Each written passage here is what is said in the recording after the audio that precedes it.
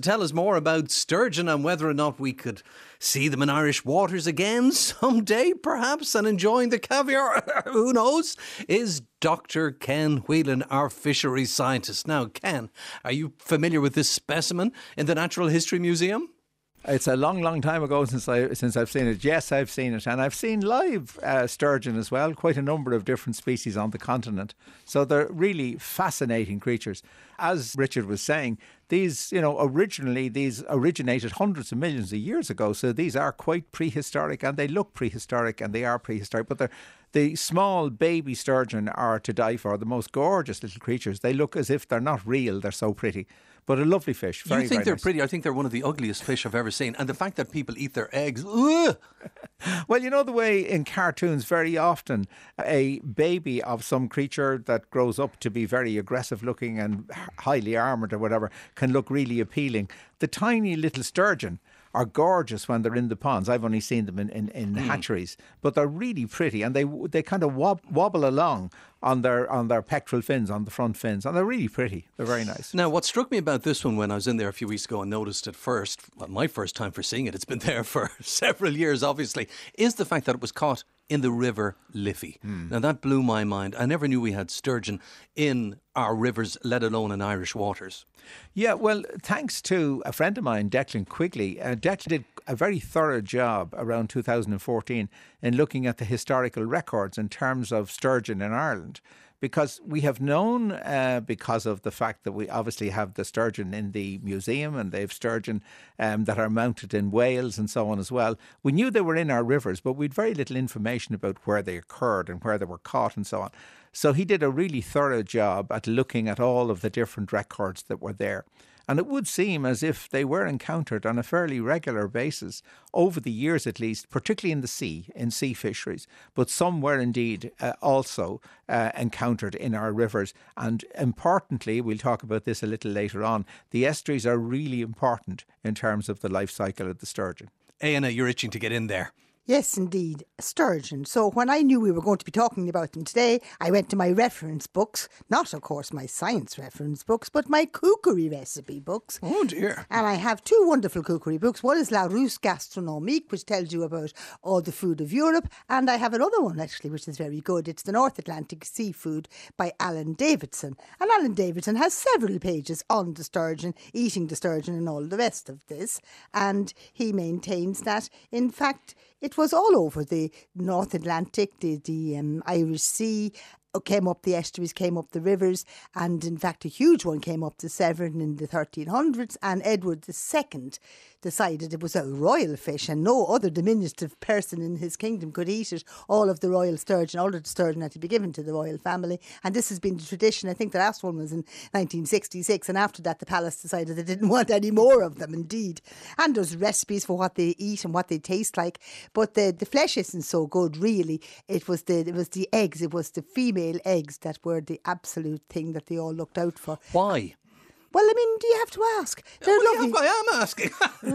well, I mean, the eggs are tiny little fine eggs, and they're salty, and in a time way back in Mesolithic times when they would catch in these things, this was a whole area of salt, and that they could enjoy. You couldn't keep them, you couldn't preserve them in those times. So it was fresh stuff. Everything had to be dried and kept for the winter. But this was a source of lovely, lovely, tasty food that they absolutely adored. Whereas if you get bigger ones like paddlefish and lumpfish and salmon, they all have eggs too. But they're bigger eggs and they're stuck together. They haven't this fine quality that they have. I've had a teaspoon of it once or twice, and you can certainly see the difference. But what I wanted to ask you, Ken, was, do they swim in the river differently? They're huge fish. They can be 2 metres long. You're looking at something that's 6 foot, 7 foot, swimming near the surface apparently. They could see the fish, the old fishermen long ago, making their way up the river, and they were able to catch them, and they were made extinct very early on by monks and by people who lived on rivers, because they could see the fish swimming up the waters. You've seen them, you said. Do they swim near the surface like that? Now, the ones I've seen haven't been in the wild. But what I can do is I certainly can think about what I've seen on television in terms of some of the bigger sturgeon in Canada, the white sturgeon. And these are such enormous creatures that going up a river system, they're going to make a massive great wake. And you're going to see the presence of the fish there. And once they reach any sort of shallow area in the river at all, they're going to be very clear. But I think there's a few very interesting facts that come out of what Declan has done for us in his very thorough review. These creatures, as you say, are enormous. And the number of eggs they can lay, absolutely phenomenal. Anything from sort of 50,000 to millions of eggs. The eggs then stick to the bottom. So you need a relatively small number of fish. I'm only guessing, but you would probably need a relatively small number of fish for a modest population of these monsters to appear from time to time in the river. So it's not as if you had hordes of these creatures going upstream. I think what you had was probably small subpopulations of them that were in individual rivers, and that would make them very susceptible to overfishing. They're very long-lived. The European sturgeon could live up to 60 years of age.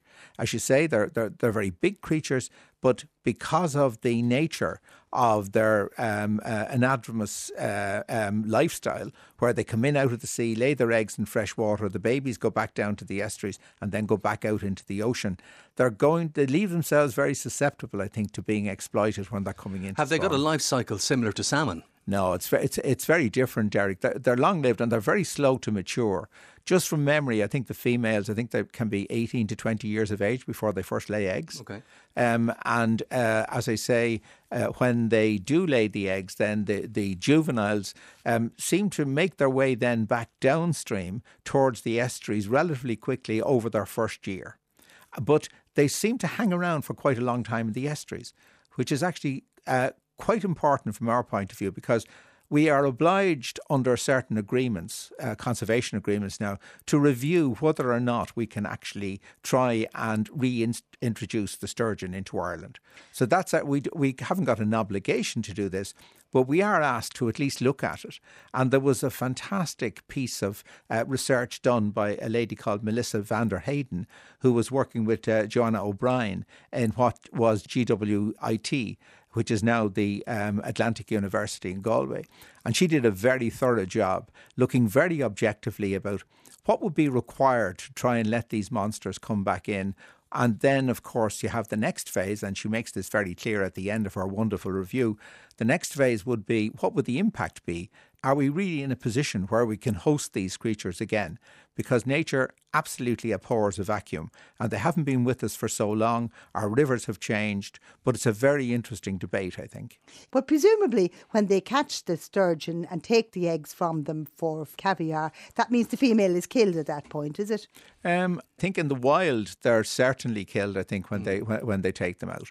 But obviously in the context of reproducing the sturgeon, they have to keep the females alive for the second generation. But they may very well kill them if they want to use the meat. No, but what I wanted to ask you about that was, when we have our salmon coming in, I know you said they're not salmon, but the female salmon come into our rivers, they actually spawn and then they die. But I mean, if the sturgeon can live to be 60, 70, 80 years of age and they start spawning at 20, patently they leave all the eggs behind in the river and then they go back to sea. And do they come in again? Or, you know, I mean, obviously they can do it more than once, obviously. I see what you mean. Yeah. No, they certainly do, because and funny enough, maybe because it takes so much out of them, but they only spawn, I believe, only every 3 or 4 years.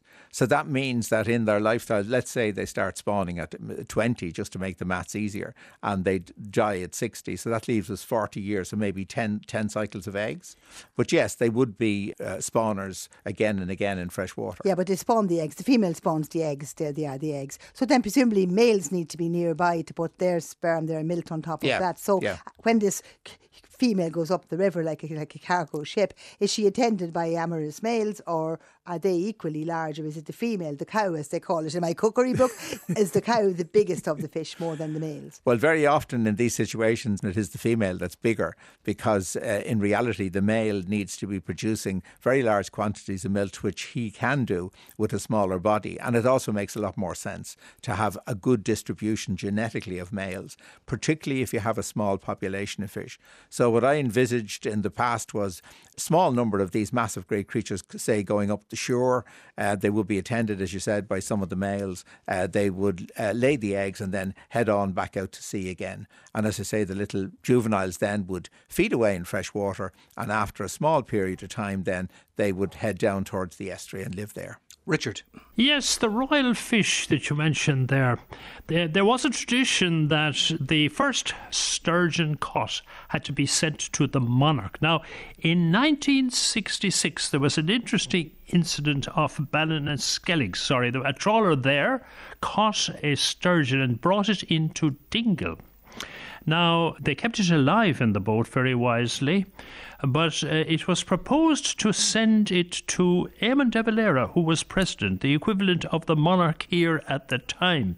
Now, Dev said no, not to send it to him, to give it to the Poor Clare nuns in Kenmare. But then, unfortunately, a crowd gathered around the boat, and the fellow looking after the sturgeon was listening to people shouting at him, and he thought they wanted him to release the fish because they felt it was cruel to keep it. So he threw the sturgeon overboard and it swam away. It would be a lovely specimen in the museum if it were still here. But the curious fact, and I know what Ken thinks of this, was that on the same day, according to the Kerryman, another trawler caught a second sturgeon. And this sturgeon was sent to Billingsgate, was sold to Billingsgate Fish Market, a place you and I visited, Derek. I remember going there with you. Absolutely, and recording something some years ago. Now, it was sent there, and I believe it ended up in Buckingham Palace as expected. But the other thing that you've been raising is the cartilaginous past. Now, the cartilaginous fish have electrical sensors along the sides of their bodies, so they can detect electric fields, they can detect the electricity from the muscles of other creatures, other fish. Now, I believe that sturgeon have retained this, but I think Ken might clarify this, that the bony fish no longer retain that to any great extent. Is that actually true? No, it's not actually, because at one stage, the late Eamon de Butler and myself, we were planning on doing a film on pike and a huge big relative of pike called muskellunge. And one of the things that we were going to actually feature in the film was the fact that even in the darkest of opaque water, pike can actually sense, they can actually judge exactly where their prey are. So they share that with the cartilaginous fish, this amazing ability to have these small sensors all over the nose of the pike and down the lateral line and down at the base of the gills as well. So they still have retained that ability to be able to use these sensors. So in reality, what they're able to do is they're able to sense the shape of the prey, and then they're able to judge the distance and they're able to attack the prey. There's been some amazing experiments done in Germany with pike where they have actually blindfolded the pike and they were still able to feed quite well.